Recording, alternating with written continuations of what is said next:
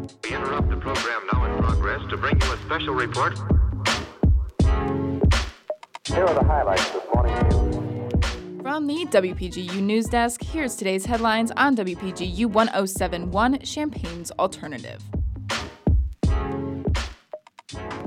From WPGU News, I'm Natalie Murillo. It's Wednesday, August 9th, 2023. Nearly 700,000 people are expected to lose Medicaid coverage this year. This comes after the pandemic's extension on Medicaid renewal ended last week. Now, Medicaid recipients are required to renew their status to ensure they are still eligible. In Illinois, 47,000 people have lost Medicaid coverage. 34,000 of those didn't respond to renewal notice to show their proof of eligibility. The Department of Healthcare and Family Services recommends starting the renewal process online at abe.illinois.gov.